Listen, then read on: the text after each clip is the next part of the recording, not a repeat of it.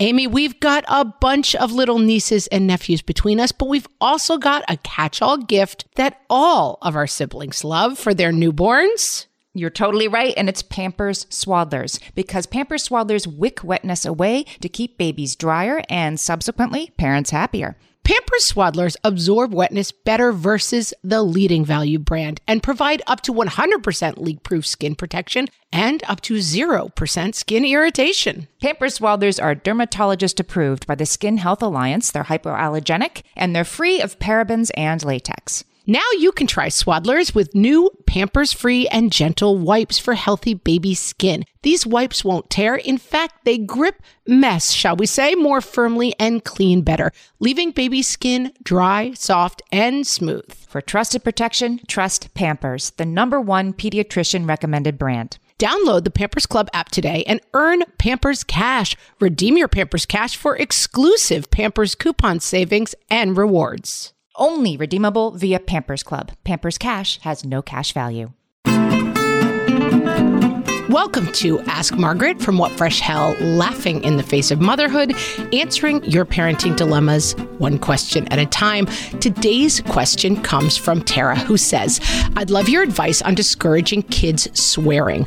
Our almost 8-year-old has been hanging around some older kids and has found it amusing to use various swear words, both casually and in a derogatory context at home. So far, he has not gotten in trouble for letting anything slip at school or at church. We've had multiple talks about how, while we don't care that he knows these words, we don't want him using them in our presence, in the presence of others, as they can be considered rude and insulting. Is it a phase? It's been months. Do we just blank face ignore it? We want to extinguish this annoying and insulting behavior. A swear jar? We don't want it rubbing off on our 4-year-old. So Tara lays out a lot of the problems with swearing and some of the solutions with swearing. And I think for us, we have a 0 tolerance for swearing policy at my house. Swearing is not allowed in our house. It is the kind of thing where we talk about keeping the lines tight because we know the kids will go outside of them. I now have a 14-year-old, a 12-year-old, and a 10-year-old. And I know that they know all of the swear words and that they have used most of the swear words, but they are not allowed to use them in our house. Swearing is a classic jack-in-the-box behavior, so it is done to get a rise out of parents. And Tara touches on that by saying that her 8-year-old is doing this to some degree to get a rise. So while I don't recommend blank facing and ignoring swearing because I think it becomes just pushing those boundaries, this is what we like to call boundary-seeking behavior. Where is the wall? And so I want a wall that my kid is going to smack up against when they swear in this circumstance, which looks in my house like this. Kid swears, and I might say, we don't swear in this house, and I don't want to hear another swear word. If I hear another swear word tonight, you're off of screens for the rest of the day. Now, are you expressing something that you had a really particular kind of a day? Are you expressing frustration? Let's have a talk about that, but we're not doing it with swear words. And this is a straight consistency issue, so that every time a swear word comes up, you don't get a reaction out of me, but you do get a consequence. So I try to skip the part of, what did you say? What was that word? We don't use that, is outrageous. Can be hard. You got to get on the same page as the other parent here so that we're both on the same page. I just heard a swear word from you. That's not allowed. Here is the consequence for that. And usually I will say, if I hear it again. And so that should be the end of swearing for the night. Now, I have a kid who likes to play video games with his teenage friends. I will occasionally, while I'm doing the laundry, and the laundry room is next to the playroom, I will occasionally hear him swearing with his friends with a shut door while he is playing video games. I do not then open the door and say, I think I heard a swear word in here. I kind of recognize that's where he likes to go outside of the lines. If it gets completely out of control or it's something that other people are hearing, the other kids are hearing, then I might intervene and go back to my original rule. I keep hearing you swearing while we play video games. Let's cut that out or we're going to have to turn the video game off. So the consequences are very immediate and very, very consistent. If it's being a little bit naughty and pushing the lines and I have deniability, I will let it go. But if it comes into my space or anyone else in this house's space, I do not let it go. I think getting into the debate about, oh, but swear words are fine, everybody uses them. Well, it's fine, but you can't use them here and there. For me personally, that gets too confusing. I know other people who do this differently, that you can swear here and there, but not at church or school.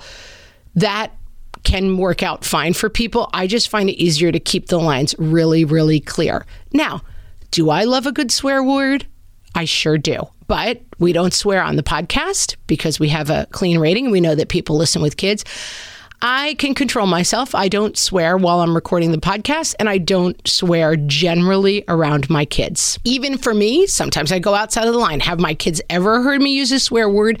They have. But I tend to say, that was inappropriate of me. Let me get my behavior back in line. So I'm trying to model the same thing, that like, yes, we feel these frustrating feelings. Yes, sometimes these words are the way we want to express ourselves, but we have control over that. And so we're not going to do that. And trying to keep that consistent for my kids, I think helps us stay out of the argument of, oh, it's fine when you say it, but not when I say it. And, oh, I don't really care about these words. Yes. Can we have a whole debate about these words are just words and it's not important? We can, but I find this is where my benevolent dictator comes in, and I say, listen, in my house, these are the rules. They are non-negotiable.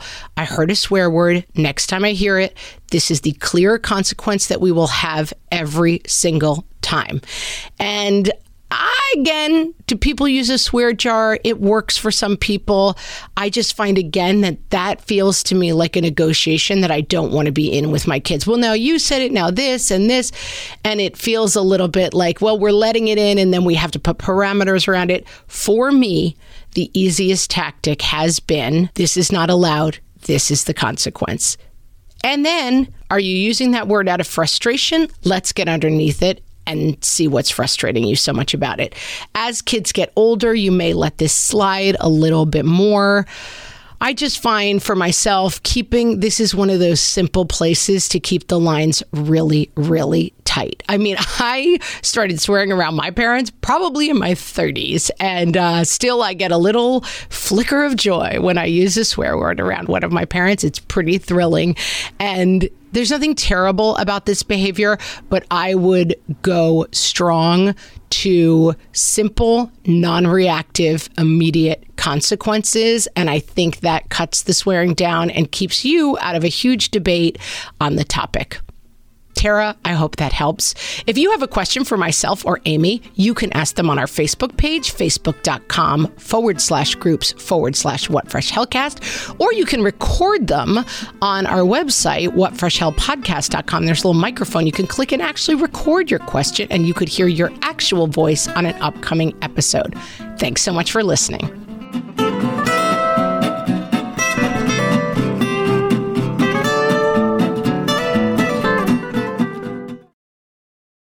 If you're a parent, I invite you to join us at the Mindful Mama podcast, where it's all about becoming a less irritable, more joyful parent.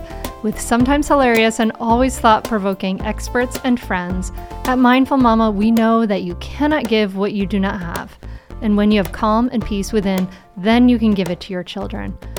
I'm Hunter Clark Fields, and I can't wait to see you there. Listen in to the Mindful Mama podcast. Margaret, it's an exciting news day. An exciting news day indeed, Amy. A few years ago, we launched our first spin-off podcast, Toddler Purgatory, hosted by the hilarious Blair Brooks and Molly Lloyd. And guess what? Now Blair and Molly are back with their all-new podcast, Unsticking It. You know Blair and Molly as two busy moms and actors, and somewhere between potty training and the pandemic, they both felt like they lost their creative kaboom. In their new podcast, Unsticking It, they are going to talk about how all of us can get back to what lights us up after motherhood. Amy, I need this. Me too. And Blair and Molly will be talking to fellow imaginative minds. We're talking actors, artists, and creators of all kinds about how we can all unstick ourselves from whatever muck we're stuck in. Follow, subscribe, and listen to Unsticking It wherever you get your podcasts. That's Unsticking It with Blair and Molly, because sometimes life sucks.